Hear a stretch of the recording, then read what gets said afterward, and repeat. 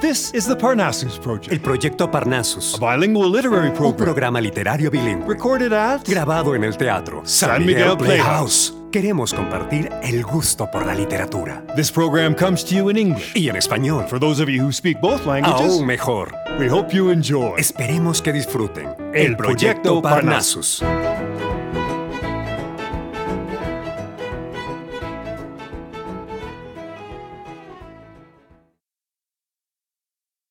William Slusser reads An Occurrence at Owl Creek Bridge by Ambrose Bierce. Ambrose Bierce was an American original. Born in a log cabin in Ohio in 1842, Bierce fought for the Union in the Civil War, survived and wrote about the horrific Battle of Shiloh, and was commended for valor. An avowed agnostic who believed in neither organized religion nor the glories of the battlefield, Bierce published a short story anthology, Tales of Soldiers and Civilians, that condemns war. The collection also displays Bierce's taste for the ghostly and supernatural. The story you are about to hear, which first appeared in 1890 in the San Francisco Examiner, was included in that anthology and is one of the most famous stories in American literature. Its spooky twist ending has frequently been imitated in works as diverse as Nobel laureate William Golding's novel Pincher Martin and Adrian Lyne's 1990 horror film Jacob's Ladder. An adaptation of Occurrence at Owl Creek Bridge was even presented as an episode of Rod Serling's television series The Twilight Zone. Ambrose Bierce has had many admirers in the literary world, including novelist Carlos Fuentes, who wrote a fictionalized account of Bierce's mysterious disappearance in Mexico. As a journalist, Bierce accompanied the army of Pancho Villa at least as far as Chihuahua.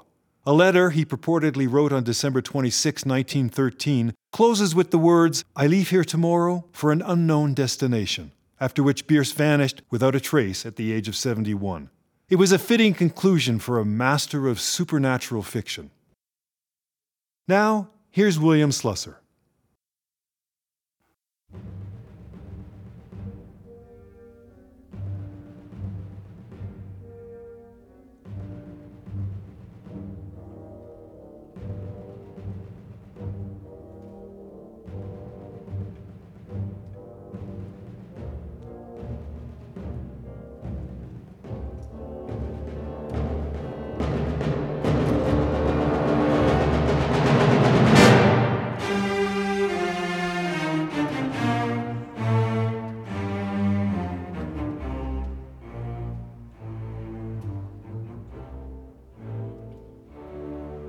Part 1.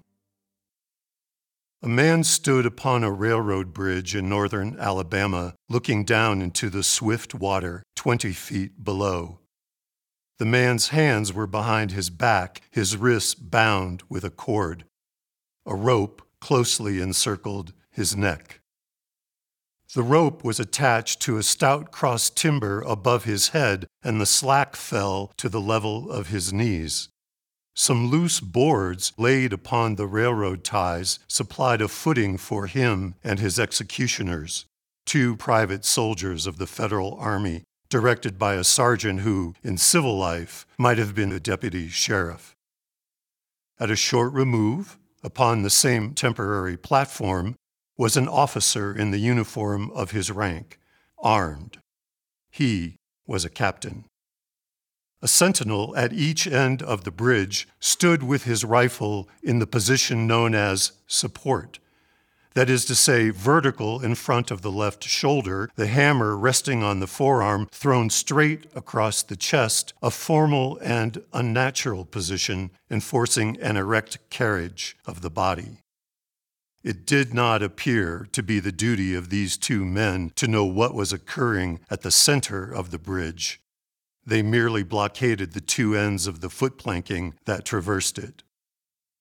Beyond one of the sentinels, nobody was in sight. The railroad ran straight away into a forest for 100 yards, then curving was lost to view. Doubtless there was an outpost further along.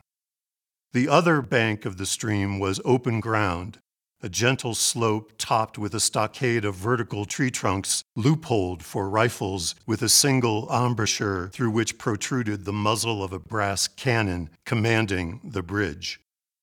Midway up the slope between the bridge and fort were the spectators, a single company of infantry in line at parade rest, the butts of their rifles on the ground, the barrels inclining slightly backward against the right shoulder, their hands crossed upon the stock.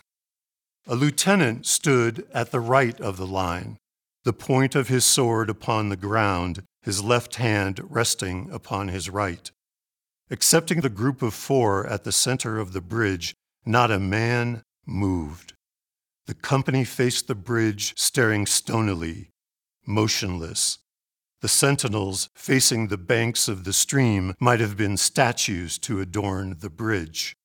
The captain stood with folded arms, silent, observing the work of his subordinates, but making no sign.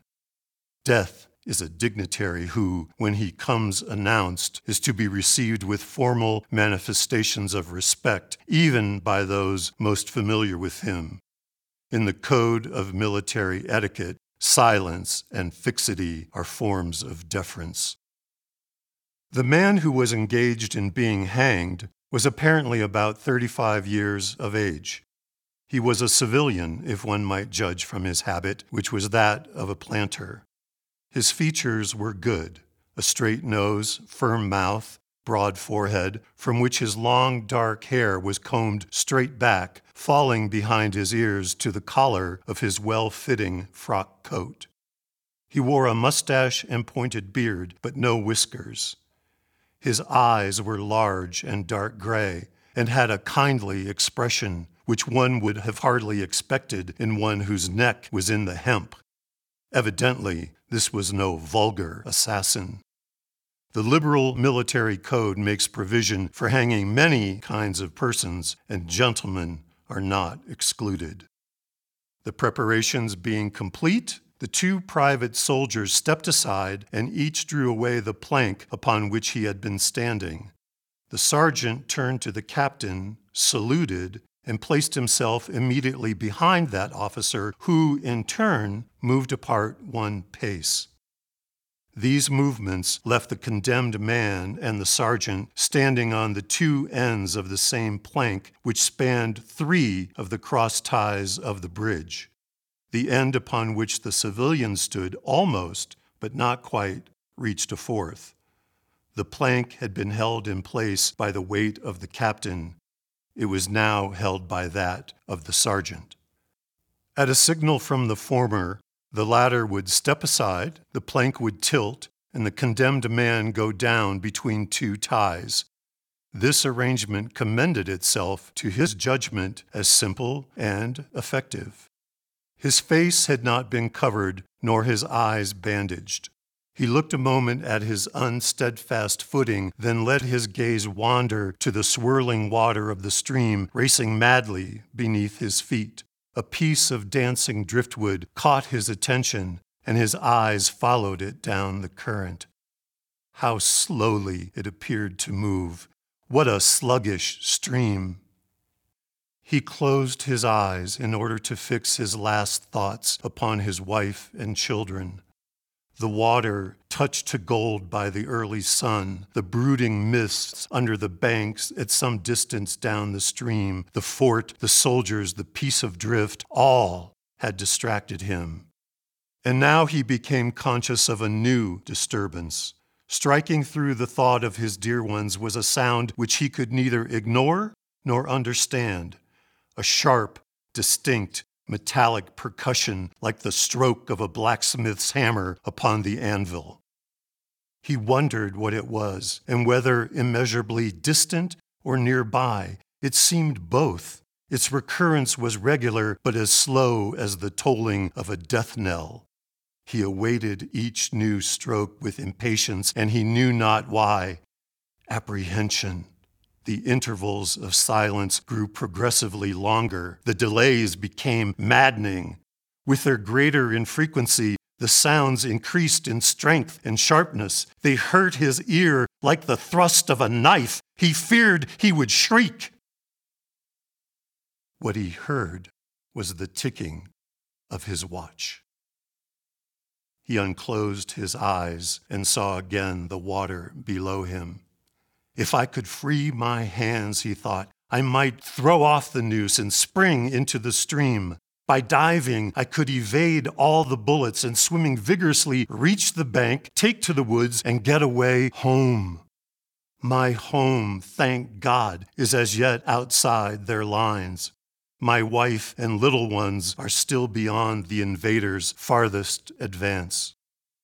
As these thoughts, which have here to be set down in words, were flashed into the doomed man's brain rather than evolved from it, the captain nodded to the sergeant. The sergeant stepped aside.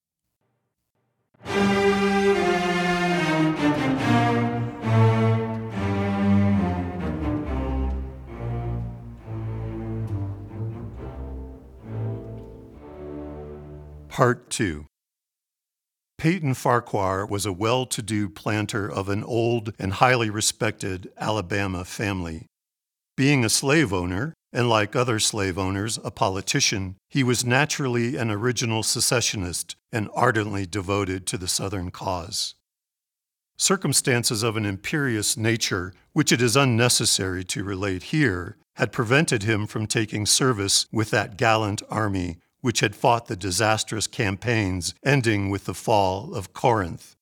And he chafed under this inglorious restraint, longing for the release of his energies, the larger life of the soldier, the opportunity for distinction. That opportunity, he felt, would come as it comes to all in wartime. Meanwhile, he did what he could. No service was too humble for him to perform in the aid of the South, no adventure too perilous for him to undertake, if consistent with the character of a civilian who was, at heart, a soldier, and who, in good faith and without too much qualification, assented to at least part of the frankly villainous dictum that all is fair in love and war. One evening, while Farquhar and his wife were sitting on a rustic bench near the entrance to his grounds, a gray-clad soldier rode up to the gate and asked for a drink of water. Mrs. Farquhar was only too happy to serve him with her own white hands. While she was fetching the water, her husband approached the dusty horseman and inquired eagerly for news from the front. "The Yanks are repairing the railroad," said the man, "and are getting ready for another advance. They have reached the Owl Creek Bridge, put it in order, and built a stockade on the north bank. The commandant has issued an order which is posted everywhere, declaring that any civilian caught interfering with the railroad, its bridges, tunnels, or trains will be summarily hanged. I saw the order." "How far is it to the Owl Creek Bridge?" Farquhar asked. "About 30 miles. Is there no force on this side of the creek?" "Only a picket post half a mile out on the railroad and a single sentinel at the end of the bridge." "Suppose a man, a civilian and student of hanging, should elude the picket post and perhaps get the better of the sentinel," said Farquhar, smiling. "What could he hope to accomplish?" The soldier reflected. "I was there a month ago," he replied. "I observed that the flood of last winter had lodged a great quantity of driftwood against the wooden pier at this end of the bridge. It is now dry and would burn like tinder." The lady had now brought the water, which the soldier drank. He thanked her ceremoniously, bowed to her husband, and rode away. An hour later, after nightfall, he repassed the plantation, going northward in the direction from which he had come. He was a Federal scout.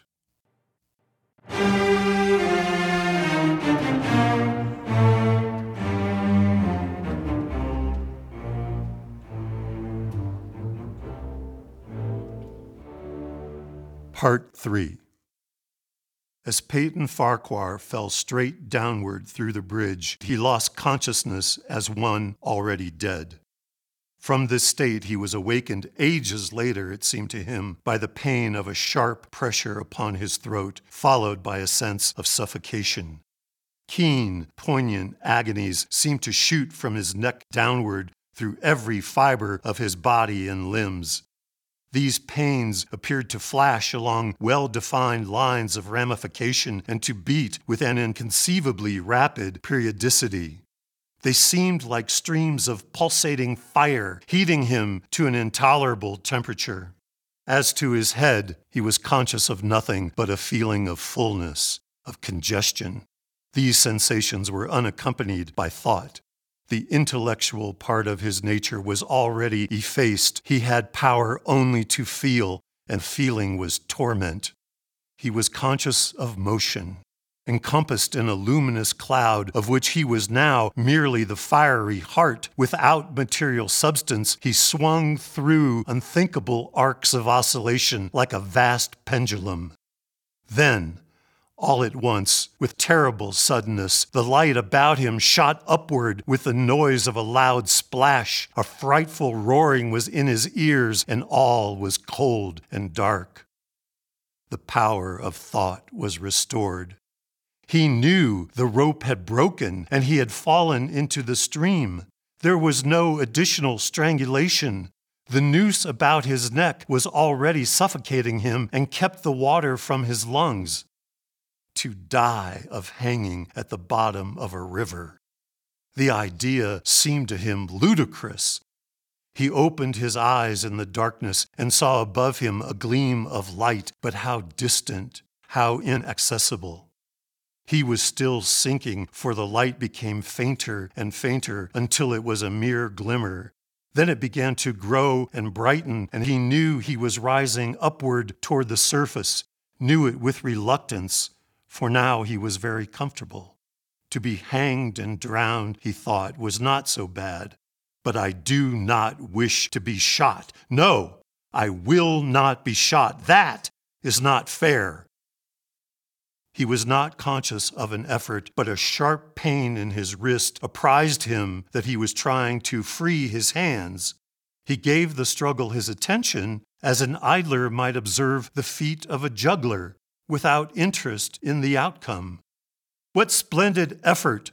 What magnificent superhuman strength! Ah, that was a fine endeavor! Bravo!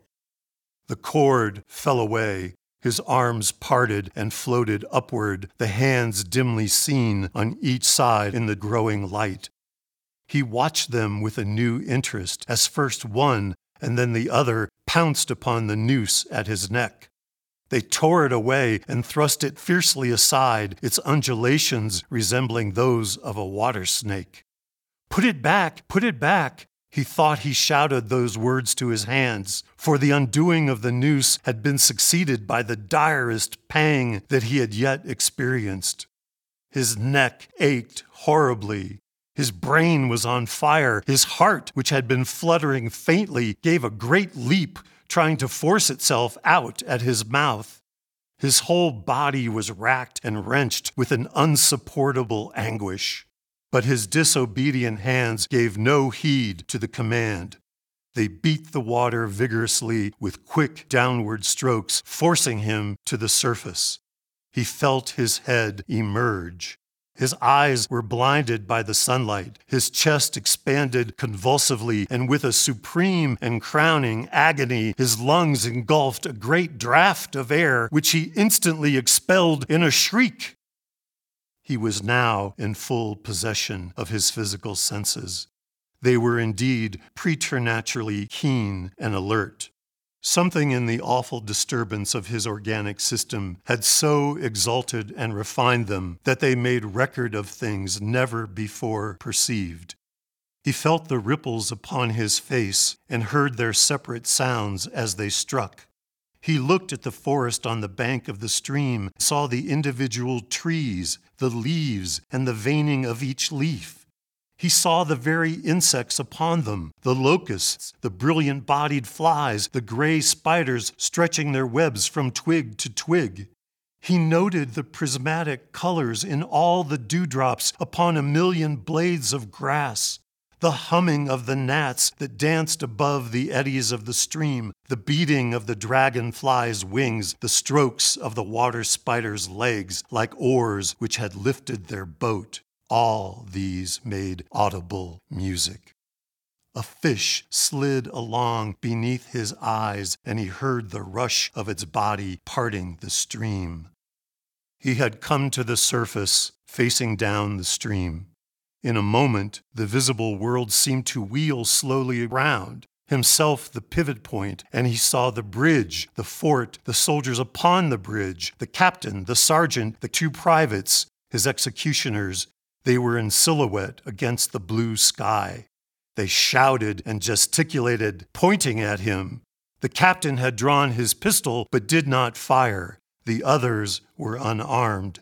Their movements were grotesque and horrible, their forms gigantic. Suddenly, he heard a sharp report, and something struck the water smartly within a few inches of his head, spattering his face with spray. He heard a second report and saw one of the sentinels with his rifle at his shoulder, a light cloud of blue smoke rising from the muzzle. The man in the water saw the eye of the man on the bridge gazing into his own through the sights of the rifle.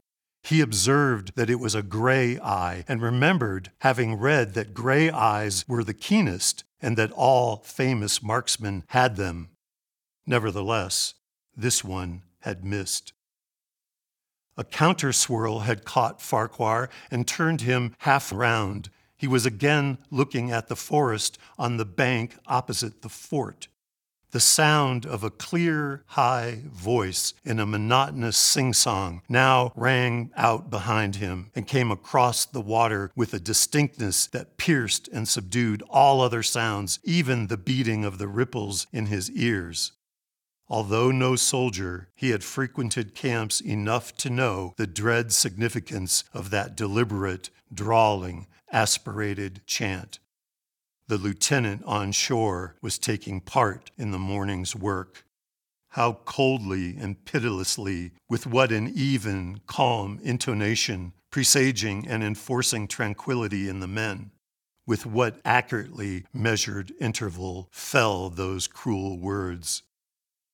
Company, attention, shoulder arms, ready, aim, fire. Farquhar dived as deeply as he could. The water roared in his ears like the voice of Niagara, yet he heard the dull thunder of the volley, and rising again toward the surface, met shining bits of metal, singularly flattened, oscillating slowly downward. Some of them touched him on the face and hands, then fell away, continuing their descent. One lodged between his collar and neck. It was uncomfortably warm, and he snatched it out. As he rose to the surface, gasping for breath, he saw that he had been a long time under water. He was perceptibly farther downstream, nearer to safety. The soldiers had almost finished reloading. Their metal ramrods flashed all at once in the sunshine as they were drawn from the barrels, turned in the air, and thrust into their sockets. The two sentinels fired again, independently and ineffectually. The hunted man saw all this over his shoulder. He was now swimming vigorously with the current. His brain was as energetic as his arms and legs. He thought with the rapidity of lightning. The officer, he reasoned, will not make that martinet's error a second time. It is as easy to dodge a volley as a single shot. He has probably already given the command to fire at will. God help me, I cannot dodge them all. An appalling splash within 2 yards of him was followed by a loud, rushing sound, diminuendo, which seemed to travel back through the air to the fort and died in an explosion which stirred the very river to its deeps. A rising sheet of water curved over him, fell down upon him, and blinded and strangled him. The cannon had taken a hand in the game. As he shook his head free from the commotion of the smitten water, he heard the deflected shot humming through the air ahead, and in an instant it was cracking and smashing the branches in the forest beyond. They will not do that again, he thought. The next time they will use a charge of grape.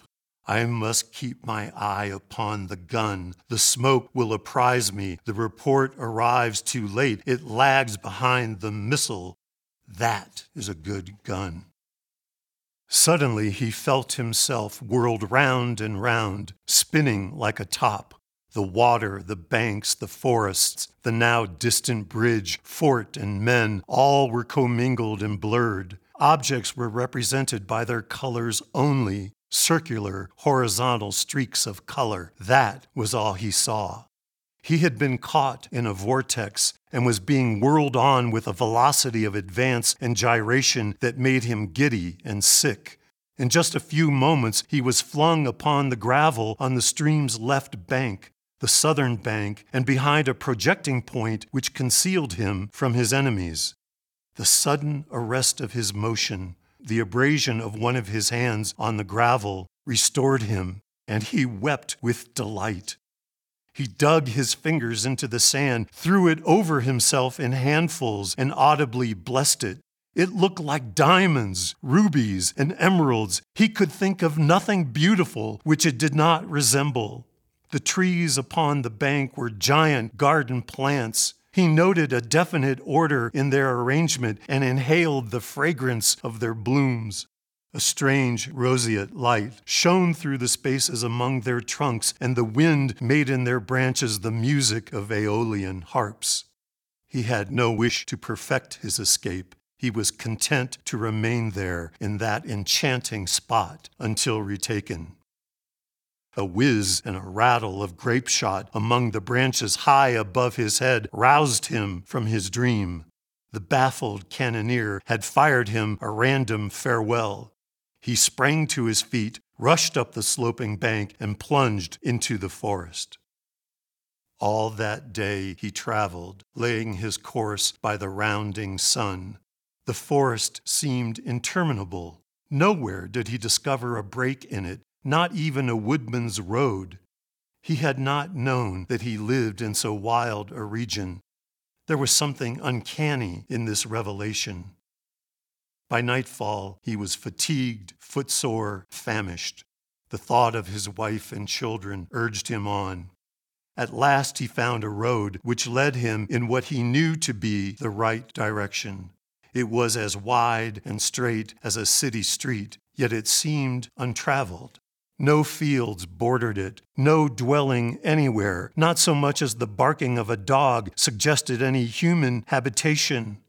The black bodies of the trees formed a straight wall on both sides, terminating on the horizon in a point, like a diagram in a lesson in perspective.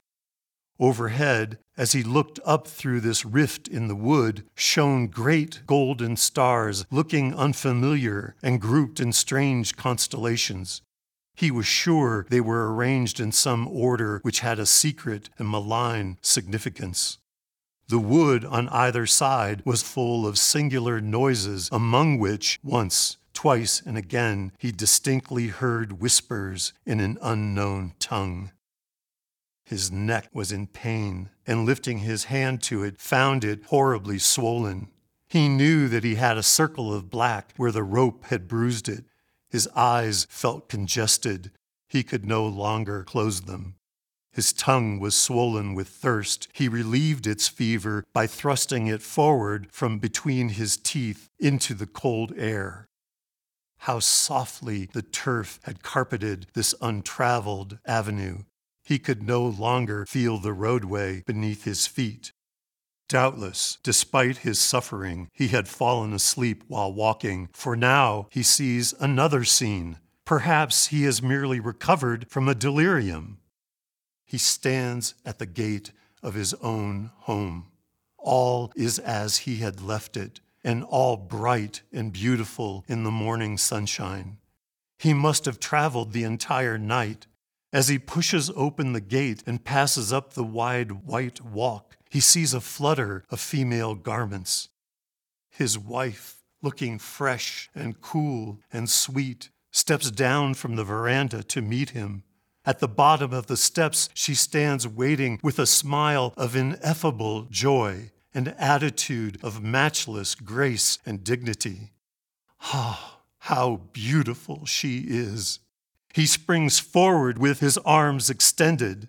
As he is about to clasp her, he feels a stunning blow upon the back of his neck. A blinding white light blazes all about him with a sound like the shock of a cannon, and then all is darkness and silence.